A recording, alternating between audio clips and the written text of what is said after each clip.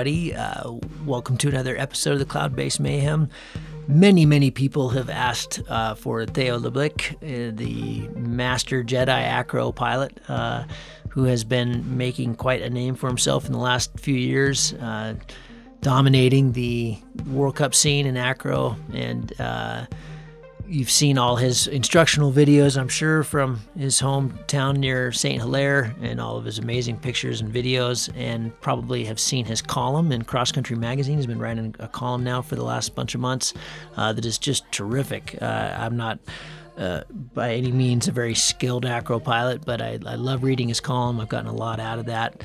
And so in this episode, we talk about that and progression and where he trains and throwing a reserve and a lot of safety stuff, and just this. We had a lot of fun. This was great. I recorded on my end at midnight. It was very early in the morning for him because he had to get on to training and doing some other things. But it was no problem staying awake and listening to Theo and writing a bunch of notes down. This is a good chat with a good dude who's a really skilled, just amazing pilot. So check him out online, check out his videos. He's got a lot of instructional stuff up, and enjoy this talk with Theo Leblick.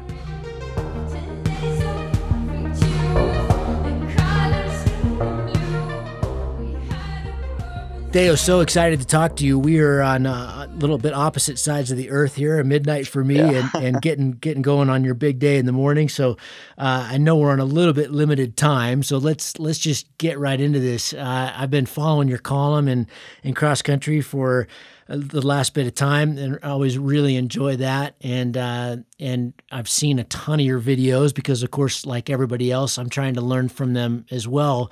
But before we get into, I've got a lot of questions to ask you about acro and training and progression and all that kind of stuff. But before we get into it, what I haven't read about or seen, and maybe you've written about it somewhere else, but I'm not totally aware of it. What was the catalyst that got you into paragliding, and maybe give us the rundown of how you've become, as far as I know, this is how you're making your living in a career. Can you take us through that, how that all kind of went down? Because it's unique, it's tough, and I'm sure people would enjoy hearing that.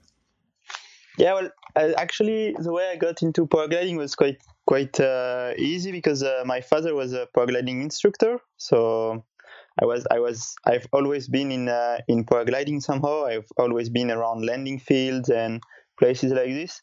So when I was 2 years old, my father began teaching as an instructor. He brought me in tandems, and slowly, step by step, I started ground handling at 6, and I did my first flights in solo at 12. So it all went quite smoothly, and I was in a really good environment because the school I was in had really good pilots teaching there. So as well as cross-country pilots, there were acro pilots and everyone. So I had a lot of good experiences there, a lot of good teaching from everyone. So it just went step by step until I could fly by myself.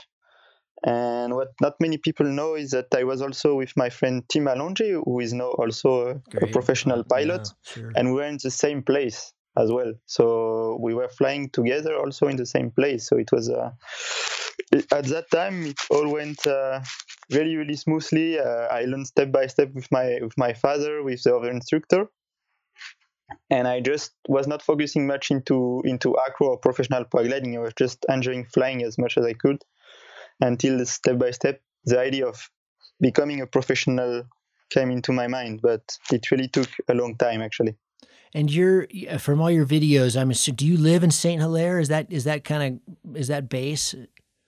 Yeah, I don't really live in St. Hilaire. Actually, I fly a lot there, but I live in Chambéry, which is in between St. Hilaire and Annecy, actually. Mm-hmm.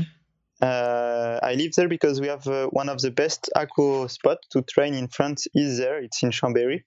So basically, it's an afternoon spot. So I go usually to St. Hilaire in the morning and train in Vérel. That's the name of the spot, in the afternoon afterwards. And that, so I've flown a lot in that area, but I'm not familiar with that site. Is that over the water, the site you're flying in Chambéry? No. That's like an afternoon kind of more like Not Uludenes. What am I thinking of in Spain? Gosh, sorry, buddy. Organia? Yeah, of course, Organia. Is it like Organia? Kind of, you can just reload. No, it's really like Organia. It's above the. It's not above the ground like Organia. It's above a huge forest actually. So you have cliffs and a forest below. And in Organia is a place where the valley wind is coming straight onto the mountains, while Verel is a place where the sun is hitting up the cliff and the valley wind is sideways to the cliffs. So you can train really safely because the wind will never blow you if you're under the rescue to the cliff, but instead it will blow you into the valley and on the trees. But basically, it's not a place where we train above water. Sorry, it's a place where we train above the ground with thermal, and we just fly all day long from usually 1 p.m. to 8 p.m. So wow, it has a really good. Yeah, it's really good for acro. It's really good for cross country. Not that much because obviously it's starting pretty late, but for acro, it's a perfect place. Okay, well, before we get into the training side of things, then when did it kind of switch for you to when did you decide, okay, maybe I can make a living doing this? Well, it came down quite naturally. I think it always comes down quite naturally, these kind of things. But basically, I was starting to go into acro more and more. My father allowed me to go on a trip in Organia in Spain when I was like 15 or 14 to train there. And then I started to learn some tricks. I learned infinity tumbling, which at the time was quite a great achievement, particularly at 15. And so I started also to sign my first sponsors, and step by step, the sponsors gave me gliders. And then slowly, step by step, I got money out of it, a little bit of money, just enough to pay for trainings and enough to pay for a living. So it's always step by step, and it's not until I think like maybe 5 or 6 years ago that I really said, okay, now I focus on it and I do it as a real job every day. And now, so now that you've been kind of doing it and competing for this much time, is it something you see yourself you could maintain? I mean, is it? I don't want to ask too personally, but is it enough money to pay the bills and have a good living? We had Andre Prochaska on about a little over a year ago. It was maybe even more than that, but he's also doing quite well on the tour and that kind of thing. Yeah. But, I think you can't get by just with the winnings. Yeah, actually, we cannot live through the winnings of competitions. The winnings are really, really small, so it's not enough.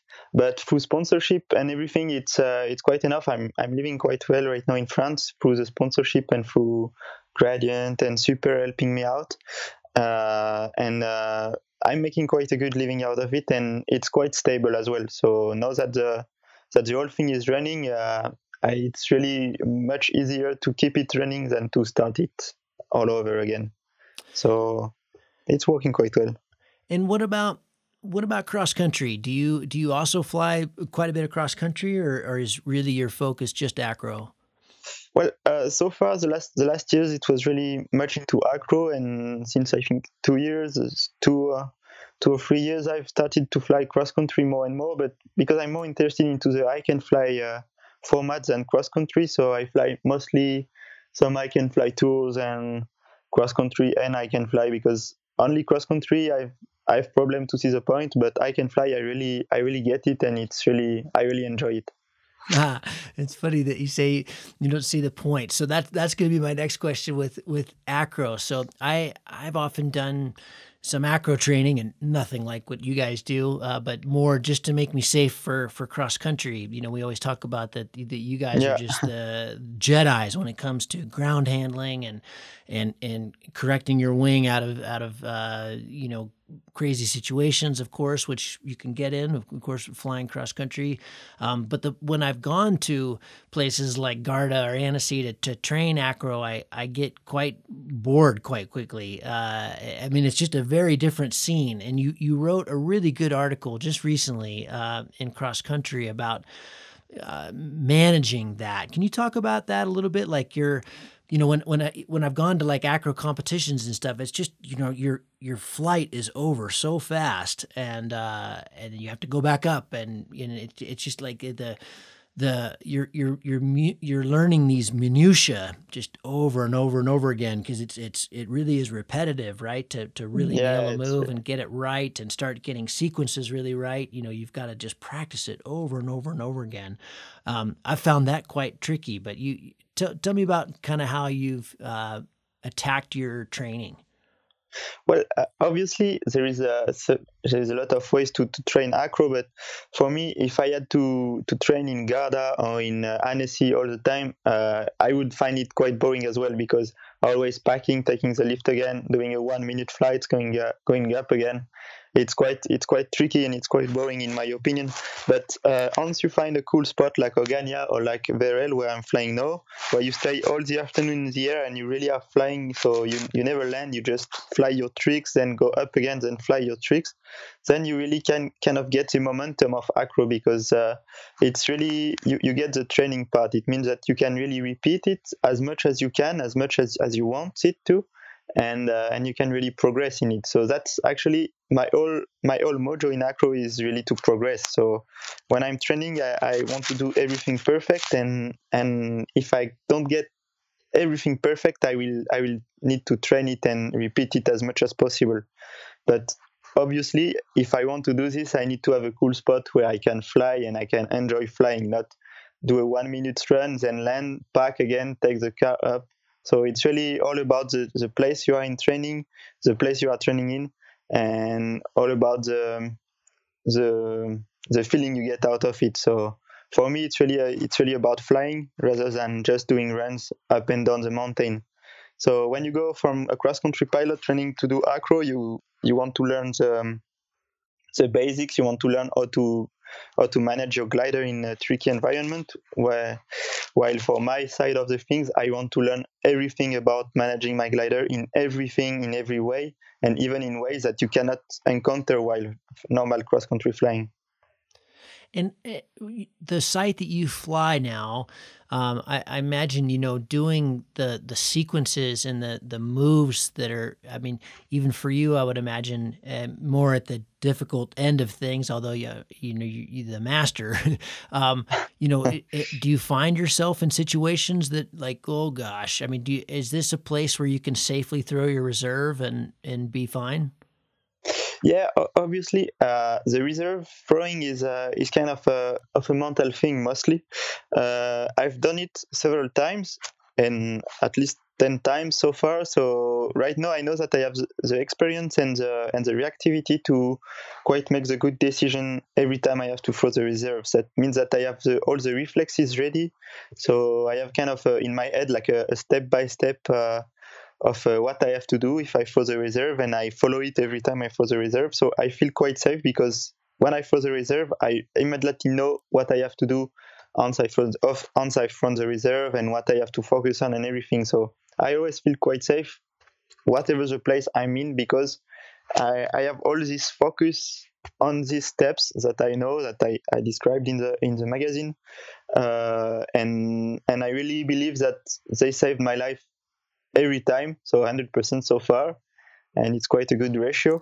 So I always feel quite safe, even in the tricky situation, which happen less and less actually over the time. And are you so that article, for those that haven't read that, take us through those steps, but also remind me, are you using a cutaway system or in a steerable reserve, or what's your equipment setup first, and then take us through what those steps are?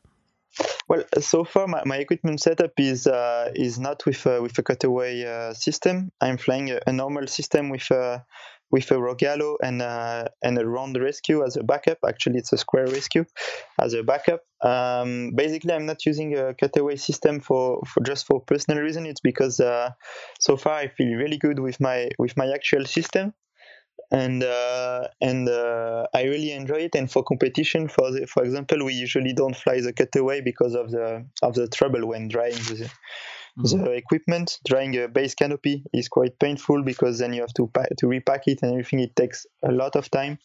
So basically, we fly normal harnesses with 2 rescues. So for the training, I use it as well, and also because I'm fully confident in my equipment so far. But what I think, my honest opinion is that the safest setup right now is a cutaway for sure. So Okay. if you're starting acro, it's the safest setup.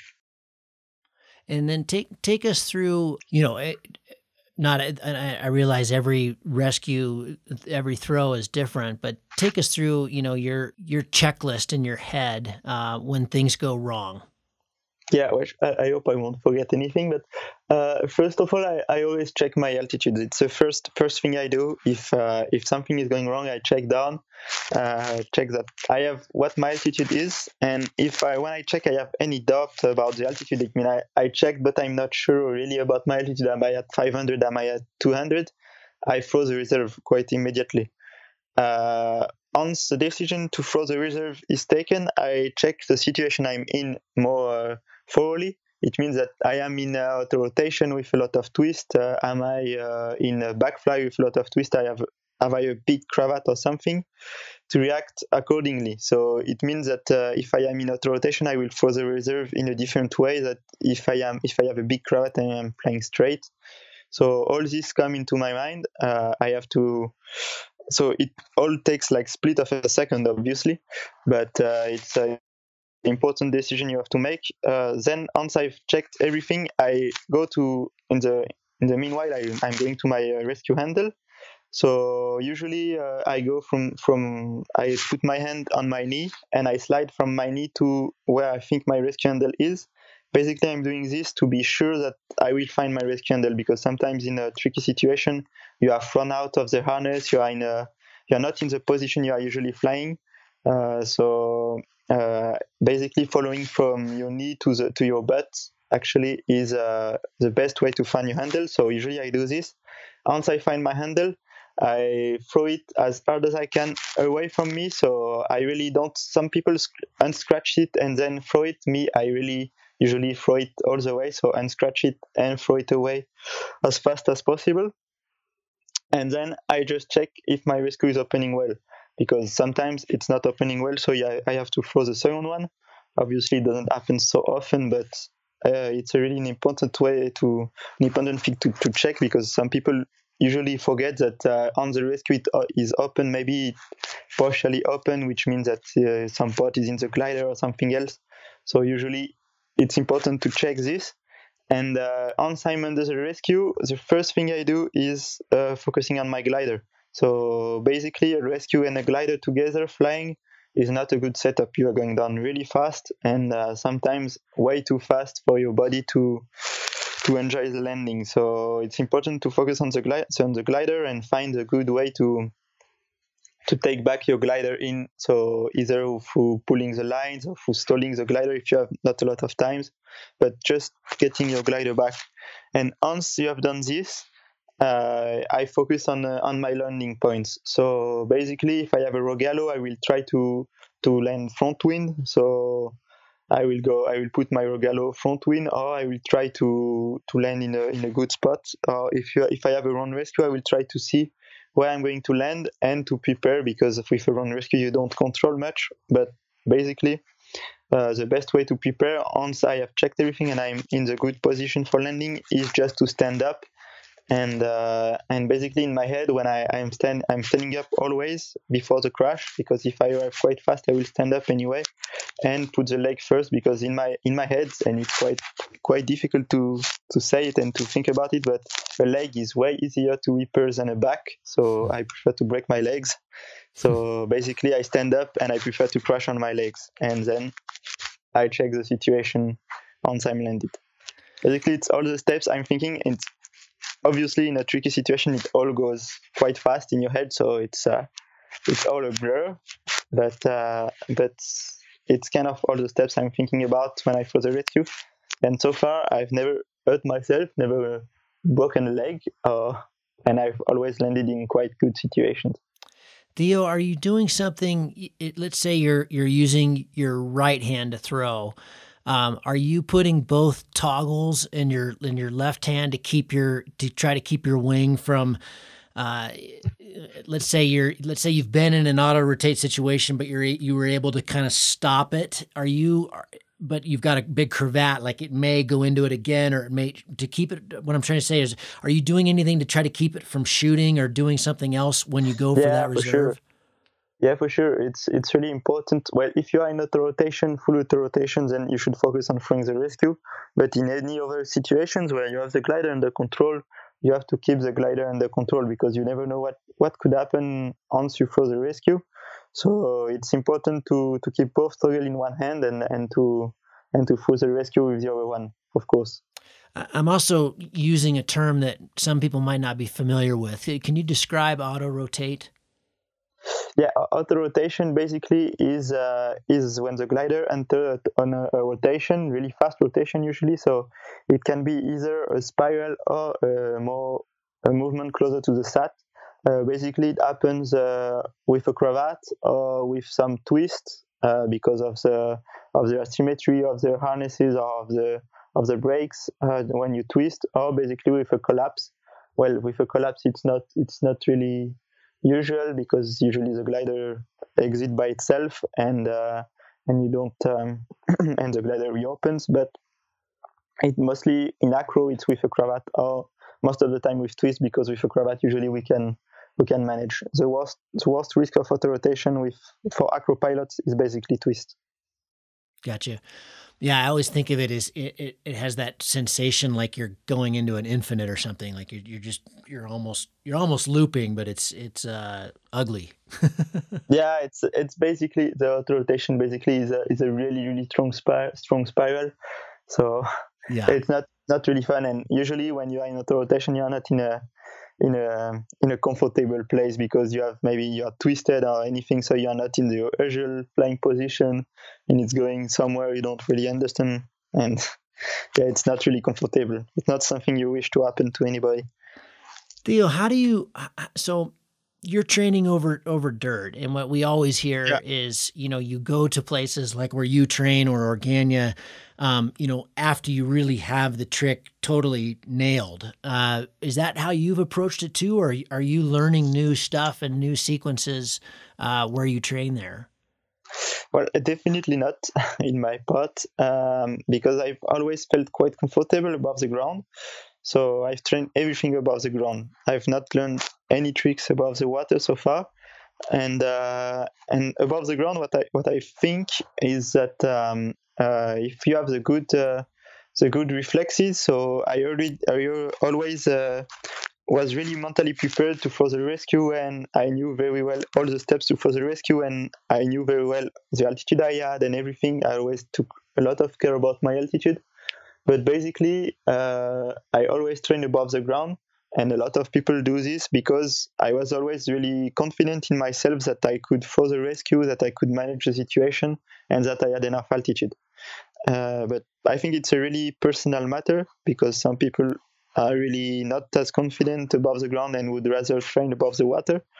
And I think it's important not to push yourself too much. So if you are more like a water person, train above the water, it's no problem. There is no shame in that.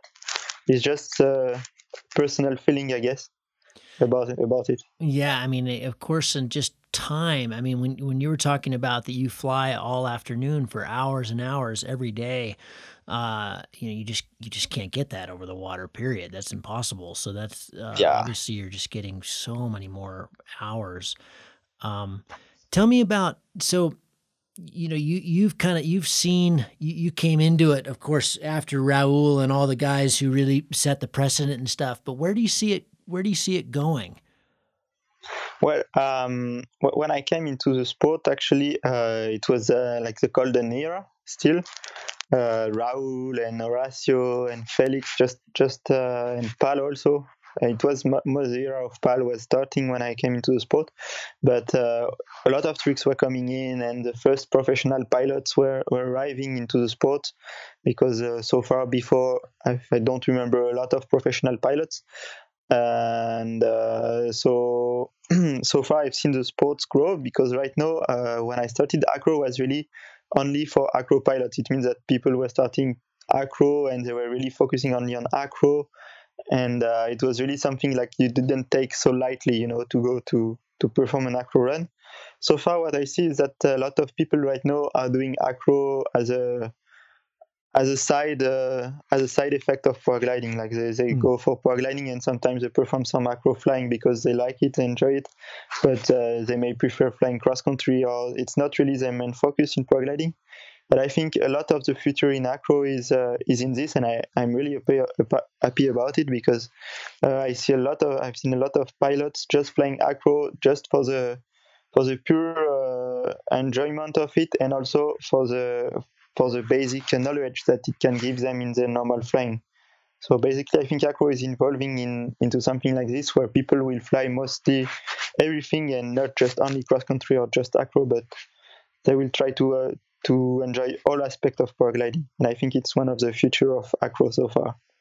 When we had Pal on the show not too long ago, and he was talking about one of the kind of frustrations for him was the judged aspect. That it sometimes it matters. Sometimes you got lucky, and sometimes maybe you got more points than you should have, and then other times the other way around. But because it's judged, it's like gymnastics. It's tricky. Yeah. Do you share the same frustrations, or is it something that's just that's a part of it? That's just how it is.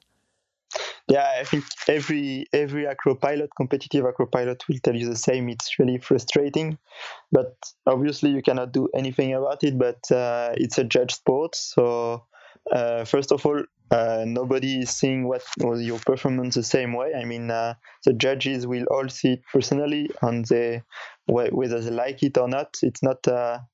It's really an emotional sport. I mean, either you touch emotionally the judges and they will give you really good point, or you didn't, but still you performed well, but you will get less points than the one after you who did as well as you, but just maybe the judges was more receptive. So it's really frustrating for everyone. But as Pal said, it's sometimes you are lucky, sometimes you are not lucky, and that's the way it is actually. At the end of the day, on one competition, the best pilot might not win, but on the whole tour, on the whole circuit, on 3, 4, 5 competition, at the end, normally the best pilot should come up first. Should be. Theo, what's the for the not the level that you guys are at in comps and flying comps, year round, but just people that you want to see. They're excited about flying. They want to become a really good pilot. They want to make sure they get X. What is that X? What are the foundational skills that you see maybe a lot of cross country pilots missing? Well, the main fundamental skill that many cross country pilots are missing is the full stall part. Well, if you the main part they are missing is the rescue part, because I see a lot of cross-country pilots not able to throw the rescue correctly, and sometimes not even thinking about the rescue, which I think is the one thing acro is teaching you. But in the really technical part of paragliding, I think the full stall is something that a lot of pilots are missing or are misinterpreting, because I've seen a lot of pilots going to SIVs and telling me afterwards, yeah, full stall, no problem. I've done 3 in SIVs, and they've never got the guts to perform it above ground again, or got the confidence to perform it again. So for me, it's not managing full stall. And I think when you are a cross-country pilot, you will go into situations where you will get sometimes cravat, you will get in difficult situations, and you should be able to stall your glider like just without thinking. It should be an automatism, and I think a lot of cross-country pilots so far are missing this automatism. I'm so glad you brought that up. Pal brought that up as well, and he thought just a considerable number. I mean, he gave it a huge number of accidents could be eliminated just with that one. That's actually what my next column is about in the magazine. So yeah. I'm glad you brought that up. What other ones? One of the things that I hear come up on the podcast from other pilots quite a bit, a lot more of the cross country guys too, but like wingovers. That just in that. A big, proper, good wing over is something a lot of cross-country pilots don't have. Yeah, obviously, the huge wing over is something that you don't see so often. Well, with the new cross contouring, it's gotten easier and easier. I mean, if you try an ENB wing and then you try an Enzo free, maybe you will be able to do very good wing over with Enzo free, while you will have struggled to get the momentum with an ENB glider because it has so much more energy. But for most of the pilots, really good wing over is difficult to achieve, and I can understand that because it's not so easy. You have to really understand your glider and to really get the feeling out of it. So it's not really easy, but it's true that it's important because it's one of the few maneuvers, we could say, that works on all axes, which means the pitch, the helico part, and the rolling part. So it's really a maneuver where you can learn a lot about the momentum of the glider, which means where to pull. You have all kind of way to do wing overs. There is all the pitch down when you are going down and going up, when you can pull, when you cannot pull, the control of the outside tip for it not to collapse and everything. So it's a really, really, really interesting school of paragliding wing overs, but still, in my opinion, full stall stays the main problem in nowadays paragliding cross country pilots. Okay, and then so if take me through then the kind of next, so once you feel like, once you really have stalls totally dialed, what are the next kind of moves to build your acro foundation? Well, the good things is that once you have stalls perfectly, you are in a safe place, which means that every time you are in trouble, you will come back through stalls, through backfly. So basically, it opens to everything. So after stalls, usually what I'm focusing on is spins and helicopters, because it's first of all, it's something that can happen while flying, so it's always useful to be used to this feeling. But it's also a really, really fun trick to perform. So after stall, I would think the next step is helicopter. Okay. Yeah, and that's quite technical, isn't it? I mean, I think that you recently wrote that, to learn helico and to learn a lot of the maneuvers that require deep stall, the best thing is to not be on a super twitchy glider. So don't be on a freestyle or an acro glider. Get a nice B. Can you talk about that a little bit more? Yeah, basically, the helico is one of the most technical tricks. It's not the most hardcore or the most dangerous, but it's one of the most technical because it all comes down to a really, really precise control of the glider. You are in a really precise situation, so you have to be a really, really strong control of the glider, and it's more difficult to have this control with a hardcore acro wing or even with a freestyle wing, because it's really more sensitive in the backfly, in the deep stall position, while an ENB wing allows you to have a much more huge margins of error. So you can make a lot more mistakes with an ENB, and still the glider will help you out a lot. And when the situation will get a bit more tricky and you will start to lose the control a little bit of the glider, the ENB glider will help you out a lot by really easy responses. So I think everyone should start training those tricks with an ENB glider. Obviously, it's not the case so far, but all my friends, I always advise them to go for ENB glider, and so far the results have been really great. And they get a lot of confidence out of it. And when they go after learning every helico tricks and all the tricks they can on an ENB glider, when they go to a freestyle wing or to an acro wing, they usually get way faster the next steps, and they progress really fast. And it's quite often that I've seen friends of mine or people I know training on the ENB glider, while their friends went with acro gliders. And once my friends went with acro gliders, the progression went way faster than the other people who went straight with acro gliders. So I think it's kind of feels like a backward step when you want to go to acro to take an ENB glider, but you will find it really good way to progress, and it will be way faster for you once you get it, I think. Yeah, I like that. That's great. Theo, I want to go back to what you said about, that acro pilots, when something goes wrong, you know how to react because you've done it so much. Where a lot of times cross country pilots get hurt is they don't throw at all. That's been something that I've seen over and over and over again, especially at comps. I think because people are thinking about goal and they don't want to blow their day, and they want to recover it, or maybe like you said, they're not even looking at the ground. They're just focused on the problem. Just talk more about that, because in my acro training, that was the most valuable lesson I got, was to recognize, okay, I'm twisted up 4 times. I know that's going to take, a considerable amount of time to get out of. It made me really appreciate height a lot more than I had, because before I had just thought, I'm really good at stalls. I've done a ton of them. Yeah. I can fix this. Whereas there are certain situations that really do require a lot of time to get out of.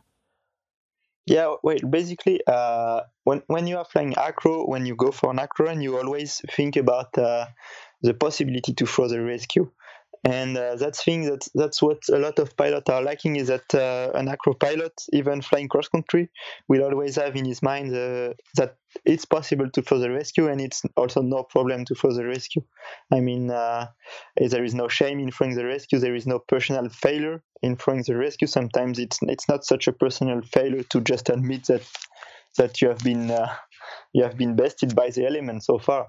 So far it's quite important. I think it's a big lesson, and basically it's just come down to just admit that you cannot do anything more. So sometimes it's just because you are too low. Sometimes it's just because the incident just outpass your skills, But in my opinion, that's what a lot of pilots should just mentally train. It's that, okay, so maybe on this flight I will have to throw the rescue, and if this has to happen, then I will throw it. It's just mentally. Actually, there is no much skills to throwing the rescue. It's just a mental preparation, I think, and I think a lot of cross country pilots doesn't have this, because for them it's kind of shameful to throw the rescue because of a cravat or of a twist, or of just pushing the bar too much in turbulences and getting the collapse. And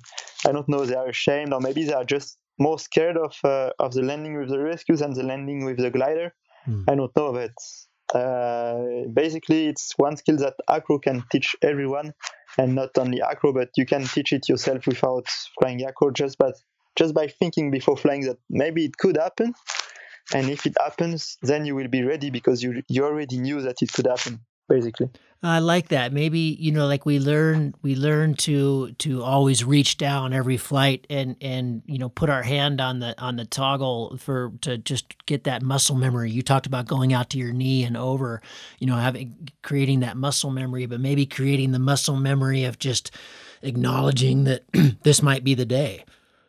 Yeah, basically, if you think it's a possibility, when the possibility arrives, you are much more prepared because you already thought about it, so you won't hesitate. While if it never crossed your mind that it's possible to throw the rescue, it won't be the first thing that pops into your mind in case of trouble. And basically, everyone is, I think, in paragliding, a lot of people are optimistic people. I mean, to go flying by yourself, you must be quite optimistic and quite confident in yourself. But basically, too much optimism is not so good. So I think sometimes it's good to just admit that it won't just fly by itself. The glider won't recover by itself, and that you have to throw the rescue. And basically, the only way is to be prepared to do it. I like that. Theo, how do you approach training in the off season? So like you're going into winter now. I'm assuming this magical site that I can't wait to come fly that you have that I never even knew was there all these years, as I've flown a ton in Annecy and stuff. What do you do now in the winter to prepare for the next season? Well, so far winter started since quite a long time in France, at least 2 months, and now it will be getting to an end soon.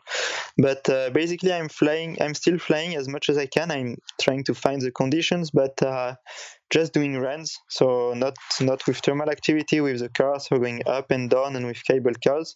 So I'm training a lot through this, and I'm also training physically to still be in shape for the season. So running, doing exercises, just to keep the cardio high and to keep the body in shape for the season. And I will also move to better climates. So probably in January, February, to the Canarias Island in Spain, which are also really good flying spot for the winter. So we just travel around in the winter. We take a few weeks off just to relax after the season, and after that we just try to find the conditions or to just wait the sunny days in the winter in France. For those who, specifically speaking to our North American listeners, but there's people all over the world that maybe don't have great spots in their backyard like you do to train. What are give us a half dozen or more sites that are great, and maybe the times of the year. Like if you wanted to get on, not necessarily the circuit to train for comp flying, but just your kind of favorite, most reliable places to train acro. Well, obviously the most reliable and my favorite place to train acro is in Spain. It's Organia. Mm-hmm. And the good thing about it is you don't have to be a world-class pilot to fly there. It's a really cool place. It's really smooth conditions. It's not so turbulent because it's mostly a restitution place. So from 4 to 10 p.m. it's amazing restitution with a really soft air and climbing everywhere. So this is the most reliable place you can find from May to end of September. So this is the place to be if you want to train acro or just basic tricks, not even to train acro, but just if you want to really get into it. And then there is my own place is really cool. It's really great also, and it starts a bit earlier around March, and it ends also end of September, end of October. It's less reliable than Organia because obviously Organia is really special, but it's still working quite good. And otherwise, if you want to go in the winter, basically Chile, so Iquique is one of the best spots. It's really working really, really good, and it's really amazing. Or if you find a place with a cable car, so basically if you are in Europe, Austria, France, and Switzerland are full of those. So a place with a lot of altitude and a cable car, you can do runs really fast there, and it's much less boring than if you go with a car. So it's really fast, and it's less tiring as well than with a car. It's obviously less fun than with thermaling, but it's quite good. So you have Chamonix, Verbier, and all those places in Switzerland, in France, and in Austria as well. And you have also the Canarias Islands in Europe, which are really, really good as well. But it's more tricky places. It's more for experts pilot because the whole area is a bit more sketchy. It's boxes for rescue are a bit more hardcore, so you have to take care and you have to really think about it a lot when you're flying. So I think it's more for experts pilots. And basically there is places. I mean, so far I've seen amazing places to fly everywhere, even for acro. Just in a good day, every place is amazing, and I think in USA and everywhere around the globe you have amazing places. So basically, if you find one, just send me a call, give me a call. I would be happy to visit. Tell me a little bit about the tour. When would someone start to consider, hey, maybe I could go compete. I mean, because it seems to me like, you guys, you and Andra and the really top level guys, it's like a world of its own. Is there much room still for people to come into that, arena? Because it doesn't, you're certainly not going to be top three unless you're doing the same tricks that all you guys are. And not even the same tricks, but the same sequences and, the same runs. Yeah, obviously the tour so far, if you look at the top pilots, it's mostly professional pilots training all year long. So yeah, it's pretty difficult to get them straight away. You need a lot of training to do so. But still, there is a lot of pilots which have another level. So we are not only professional in the tour so far. There are also people with a side job or people just flying for fun, and they come to the tour just for the atmosphere, because it's a really cool atmosphere. We are really friendly. It's a friendly atmosphere in Acro. It's no pressure. So basically, at any level, if you have the basic safety level, so if you can perform the basic tricks, which are helicopter and full stall and some basic connection, you are welcome to the tour, because you will always find some people to compete against, because there's all level represented at the tour. So obviously the top level, but as well as the lower levels, and it's all quite friendly. So basically, if you feel that you want to compete in Acro and your level is not so high, but you are interested to compete, you are welcome, because you will always find somebody to compete with right now. Oh, great! And who that's really cool. I thought you had to qualify or something, so that's pretty neat. And what? Yeah, we have actually like a qualifier, but basically the pilot have to perform full stall, helico, and sat in a safe way above the. So basically, as soon as he's safe, and you see that he's safe, he's allowed to enter the competition. And so far, the system is going to change. I don't have the confirmation, but we should have a qualifier too also going on in the upcoming seasons. Who runs the tour, and where does the money from that come? Basically, every competition has its own sponsor so far. So there is not one main sponsor for the tour. But usually the competition finds money through the states. Basically, they organize a World Cup or something like this, and the country, the states, and the local companies give them money to pay for the expenses, as well as the entry fee of the tour. Also, are helping a lot the organizer to pay all the expenses for the event. So basically, we don't have a main sponsor, but just local sponsors plus entry fees paid by the pilots. Cool. Theo, if you look ahead, say 5 years, where do you see yourself in 5 years? Well, I hope pretty much in a similar spot, because I've worked really hard on my career to make it working and running, and I hope that in 5 years I should still be able to enjoy this career and to perform. So obviously, when I look in 5 years ahead, I hope that I will be still training, still competing, and still living out of paragliding through Acro, for cross country, where I can fly through all this fun stuff that is paragliding. You've mentioned Hike and Fly now a couple times. Are you going to be a surprise show at something like the X Alps here one of these years? Well, obviously, I'm hoping for it. I will be competing this year in the Hike and Fly competition in France. I've competed also last year in some, and I'm training a lot for it. So far there is nothing decided, but I'm training, and I'm hoping to get the level there. Great. Well, I would.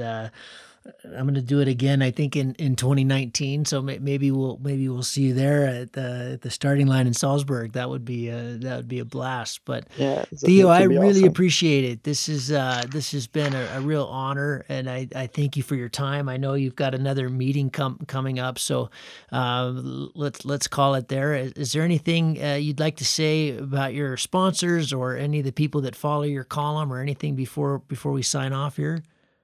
Yeah, obviously, first I would like to thank everyone who follows the column, because it's been a first for me this season to write the column, and I've got really, really nice responses through it. And if people have questions about the column or have suggestions, I'm open to suggestions, because it's quite a fun stuff to write, and I'm really enjoying it. And I hope that everyone is finding my advices and my column interesting and helpful also.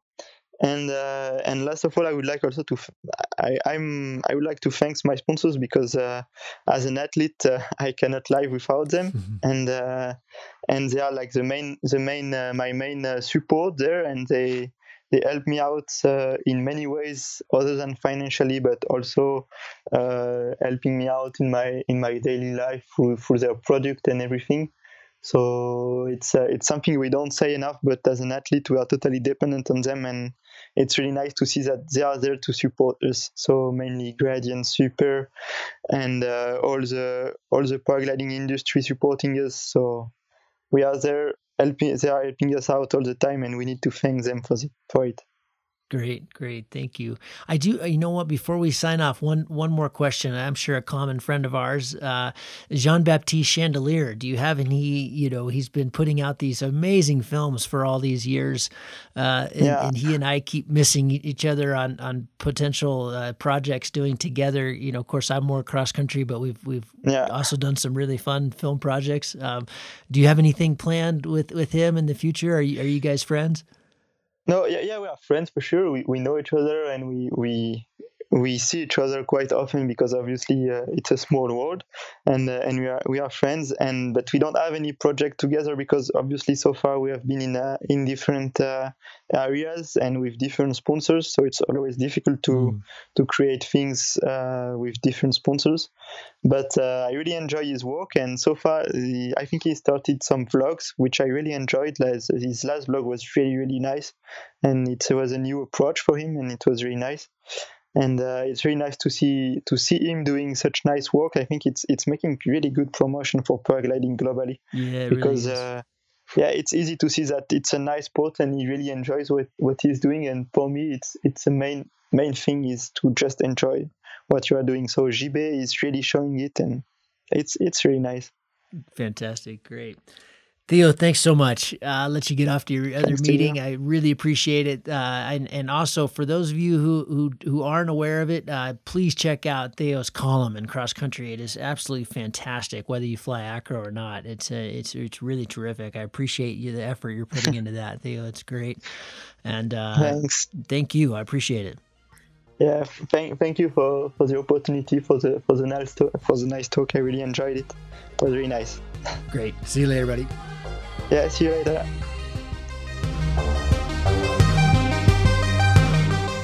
I hope you enjoyed that pretty quick talk with Theo LeBlick. Fantastic to hear all his thoughts about acro and training, and how we cross-country pilots can learn from acro and get a lot safer. Hope you enjoyed that. If you are getting something out of the show, or this one, or one of the previous episodes, or if you're just discovering the show, there's a whole bunch of hours and hours and hours of awesome content back there. Go back and dive deep into some of those other shows. Just a ton of fantastic advice. And if you are enjoying it, I'd like to put this out there. Think of it like a magazine subscription or something. All we ask for is $1 a show. You can find those links to support the show on cloudbasemayhem.com, either through PayPal as a one-off, or you can sign up to kind of set it and forget it through patreon.com/cloudbasemayhem. But this is, we're not using sponsors to support the show, because I hate having to do all that announcing in the beginning. And I know everybody just fast forwards through it anyway. So this is a listener-supported podcast. You are what makes this possible, and we dig bringing it to you. So send us $1 a show. We really appreciate it, and we'll see you on the next one. Cheers.